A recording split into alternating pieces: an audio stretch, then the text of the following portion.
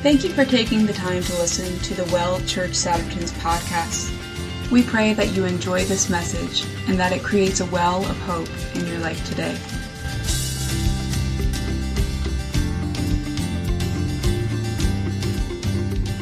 I'm going to take just a breath because it's so easy to be in a rush and think that you have to have everything together perfectly. I just feel like the Lord wants to undo a lot of that today. And the Lord brought me to a scripture, and this has been on my heart. It's amazing. The Lord sometimes puts things on our hearts, and we can't quite define it until we're at that moment where scripture comes, and then it all just comes together, and we can interpret those feelings and those things the Lord puts into us more clearly. And this scripture just defined a lot in my spirit. I feel like it's the heart and the vision of this church as well. So I'm just going to read it. It's Ezekiel 47. Afterward, he brought me again unto the door of the house. And behold, waters issued out from under the threshold of the house eastward. For the forefront of the house stood toward the east, and the waters came down from under the right side of the house at the south side of the altar. Then brought he me out of the way of the gate northward, and led me about the way without, unto the utter gate by the way that looketh eastward. And behold, there ran out waters on the right side. And when the man that had the line in his hand went forth eastward, he measured 1,000 cubits, and he brought me through the waters. The waters were to the ankles. Again he measured 1,000 and brought me through the waters. The waters were to the knees. Again he measured 1,000 and brought me through the waters. The waters were to the loins. Afterwards he measured 1,000, and it was a river that I could not pass over, for the waters were risen, waters to swim in, a river that could not be passed over. I'm just going to pause right there. I just feel like a lot of times our hearts are we want to be in the river.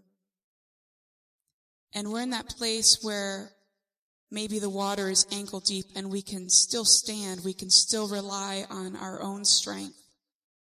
We can still be in our shallow understandings and desires and wants.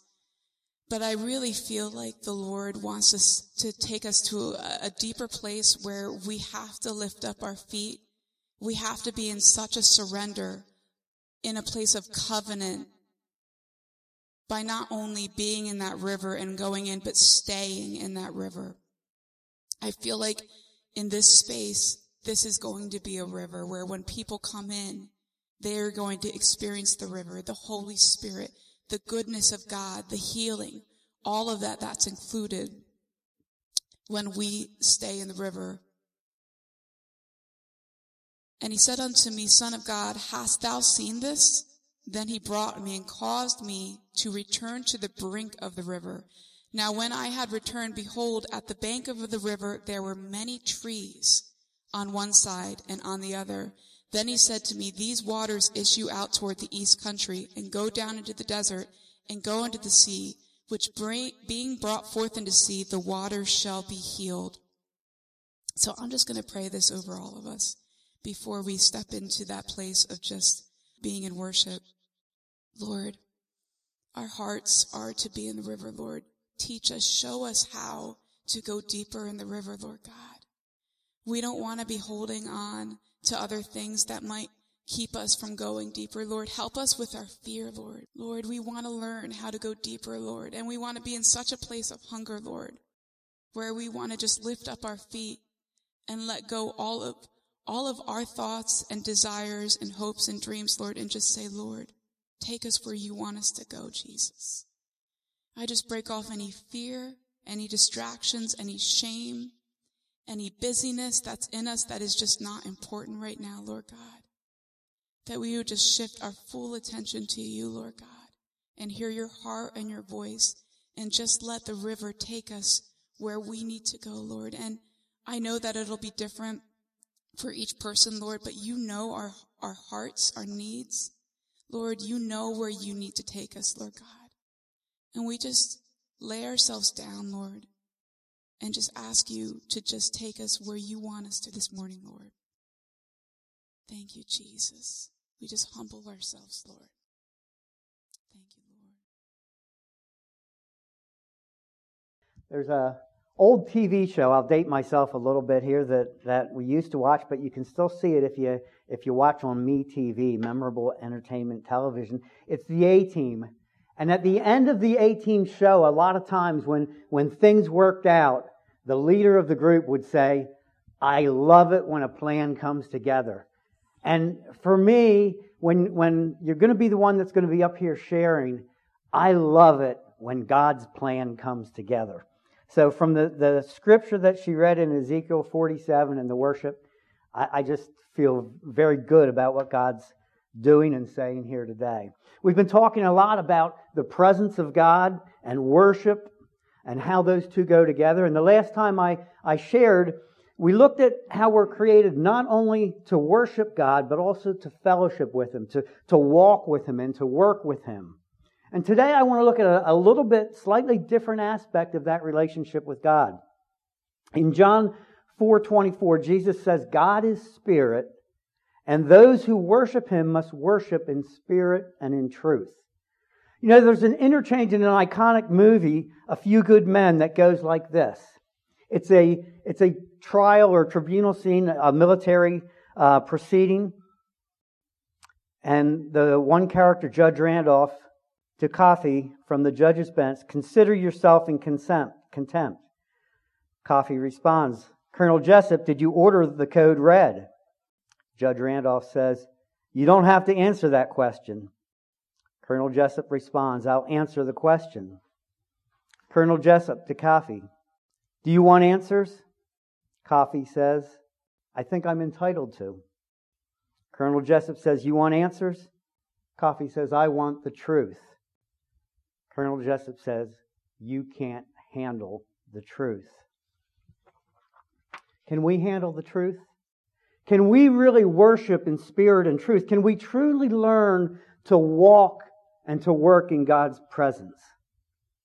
You know, the initial text that we're going to look at today is from Matthew 13:47 to 58, and it was from one of my devotions and meditations a few weeks ago. It's what got me started thinking about the question, can we handle the truth? So Matthew 13:47 to 58 says this, "Again, the kingdom of heaven is like a dragnet that was cast into the sea and gathered fish of every kind. And when it was filled, they pulled it up on the beach, and they sat down and they gathered the good fish into containers, but the bad they threw away. So it will be at the end of the age. The angels will come forth and remove the wicked from among the righteous, and they will throw them into the furnace of fire, and in that place there will be weeping and gnashing of teeth." "Have you understood all these things?" they said to him. "Yes." And Jesus said to them, "Therefore every scribe who has become a disciple of the kingdom of heaven is like the head of a household who brings out his treasure new things and old." When Jesus had finished these parables, he departed from there. And this is the part I want to focus on today. "And he came to his hometown and began teaching them in their synagogue, with the result that they were astonished and said, 'Where did this man acquire this wisdom and these miraculous powers? Is this not the carpenter's son? Is his mother not called Mary, and his brothers James, Joseph, Simon, and Judas? And his sisters, are they not all with us? Where then did this man acquire all these things?' And they took offense at him. But Jesus said to them, 'A prophet is not dishonored except in his hometown and in his own household.'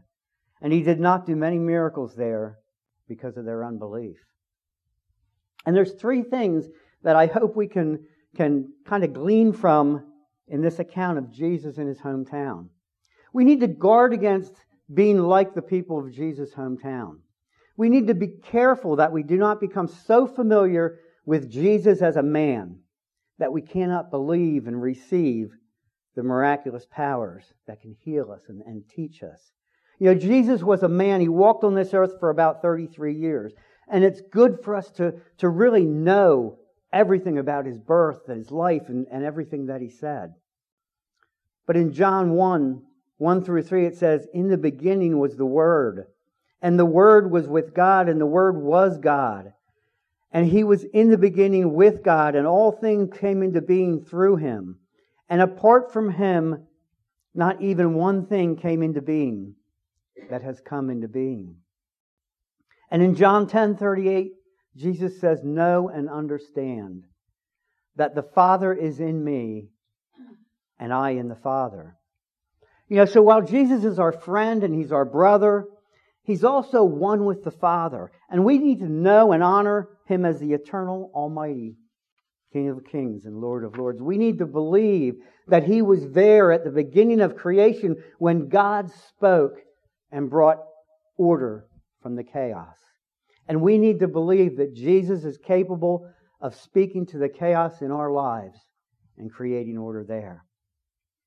But on the other side of the coin, we also need to believe that just because we know each other, because we know our brothers and sisters in this church, in this family, because we know where they've come from and we might even know their struggles and even their flaws, just because we're familiar with each other, just because we're familiar with the people in this family, doesn't mean that they can't also pray for our healing, that we can't also get wisdom from them. Many Christians will chase after individuals and ministries that are well known and have giftings in certain areas. And we don't need to chase after the wisdom and miraculous powers. The power of the Holy Spirit's in each one of us. In John 14:12-14, Jesus says, "Truly, truly, I say to you, the one who believes in me, the works that I do, he will do also. And greater works than these he will do, because I am going to the Father. And whatever you ask in my name, this I will do, so that the Father may be glorified in the Son. And if you ask anything in my name, I will do it." So surely there are ministries and there's individuals that operate in higher levels of certain gifts. And it's okay that we go to them and we support them, but regardless of the vessel, it's Jesus that's doing the works. And He's in each one of us. And the third thing that I think we need to guard against is becoming casual about the presence of God. We have the privilege of having this intimate relationship that God has called us to. We're to walk with Him and we're to work with Him. We're to dwell and to abide in His presence. But we need to guard against our familiarity with God impacting our respect and our reverence for Him. As I previously asked, can we handle the truth? Can we truly handle the power of God's presence? When I look at Scripture, I see that in every time, in every account where somebody came into the presence of God, they were changed. If you look at Exodus 3:1-6. It says, "Now Moses was pasturing the flock of his father-in-law Jethro, the priest of Midian. And he led the flock to the west side of the wilderness and came to Horeb, the mountain of God. Then the angel of the Lord appeared to him in a blazing fire from the midst of the bush. And he looked, and behold, the bush was burning with fire, and yet the bush was not being consumed. So Moses said, I must turn aside and see this marvelous sight, why the bush is not burning up. When the Lord saw that he turned aside to look, God called to him from the midst of the bush and said, Moses, Moses. And he said, Here I am. Then he said, Do not come near here. Remove your sandals from your feet, for the place on which you're standing is holy ground. And he said, I am the God of your father, the God of Abraham, the God of Isaac, and the God of Jacob. Then Moses hid his face, for he was afraid to look at God. And in Genesis 32:24 and 30-31, it says, Then Jacob was left alone, and a man wrestled with him until daybreak. And when the man saw that he had not prevailed against him, he touched the socket of Jacob's hip, and the socket of Jacob's hip was dislocated while he wrestled with him. Then he said, "Let me go, for the dawn is breaking." But he said, "I will not let you go unless you bless me." So he said to him, "What is your name?" And he said, "Jacob." Then he said, "Your name will no longer be Jacob, but Israel, for you have contended with God and with men and have prevailed." And Jacob asked him and said, "Please tell me your name." But he said, "Why is it that you ask my name?" And he blessed him there. So Jacob named the place Peniel, for he said, "I have seen God face to face, yet my life has been spared." Now the sun rose up upon him, and he crossed over Peniel, and he was limping on his hip. I think it's important for us to take note here that Jacob wrestled with God. But he didn't wrestle with God in a way that I admit that I sometimes wrestle with God. I wrestle with God because I might have a disagreement with what God's doing. I wrestle with Him because I don't want to go where He sends. Jacob wrestled with God and wouldn't let go until God blessed him. In Isaiah 6, 1-5, it says, "In the year of King Uzziah's death, I saw the Lord sitting on the throne, lofty and exalted, with the train of His robe filling the temple. Seraphim were standing above, each having 6 wings. With 2 each covered his face, and with 2 each covered his feet, and with 2 each flew. And one called out to another and said, 'Holy, holy, holy is the Lord of armies. The whole earth is full of His glory.' And the foundations of the thresholds trembled at the voice of Him who called out, while the temple was filling with smoke. Then I said, 'Woe to me, for I am ruined, because I'm a man of unclean lips, and I live among a people of unclean lips. For my eyes have seen the King of the Lord of armies.'" In all these accounts, it was no small thing for those who came into God's presence. And you might say, well, those are all Old Testament examples. These were things that happened before Jesus was crucified. And before we see in Matthew 27:50-51, when Jesus was on the cross, He cried out again with a loud voice and gave up His spirit. And behold, the veil of the temple was torn in two from top to bottom. And the earth shook and the rocks were split. So Jesus' sacrifice on the cross did open the way. It tore the veil, so we have the ability to come into the very presence of God. But we still shouldn't do it presumptuously. Let's look at one more example.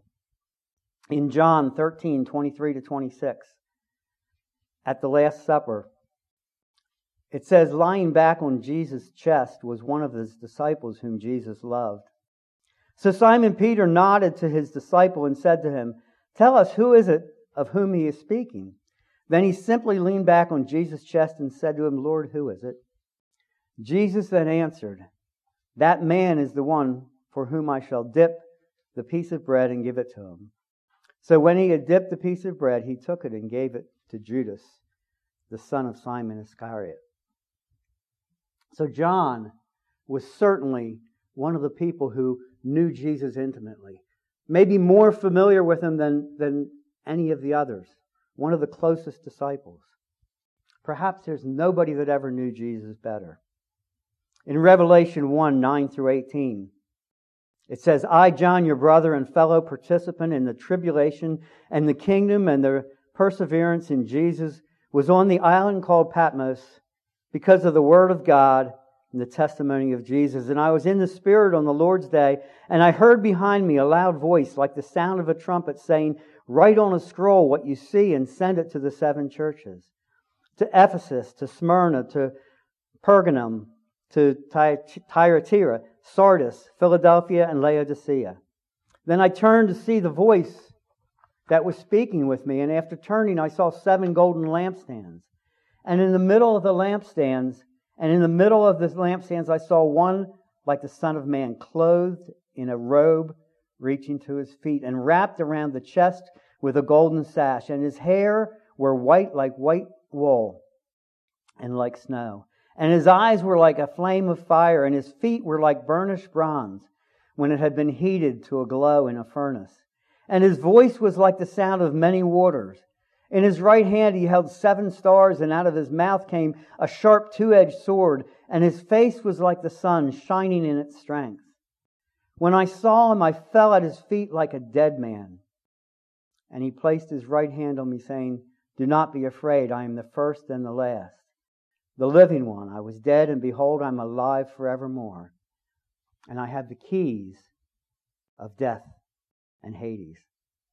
So John, the same one who was comfortable and familiar enough with Jesus to lay his head on his chest at the Last Supper, fell at his feet like a dead man at the feet of the living God. We focus a lot on how worship is a doorway into the presence of God. And I think sometimes, though, that we get caught up in the power and the anointing of the Holy Spirit in worship. And we fail because of that, because it's so good that we fail to press in to the manifest presence of God. We hope and we ask that we would see His manifest presence among us, but do we really understand what it is that we ask for? What it is that we seek? Do we understand that the manifest presence of God will do a lot more than make us feel good? Along with the scriptural accounts that we looked at today, when you read or you hear about revivals that happened in the past or movements of God that are happening in our time, when you read about those things, you see that when God shows up, everything changes. People are drawn into the presence. They come to the meetings without having been invited, without having any idea of what's going on. There's weeping and there's repentance. There's laughing and there's unspeakable joy. As we close today, it's going to be a little bit different.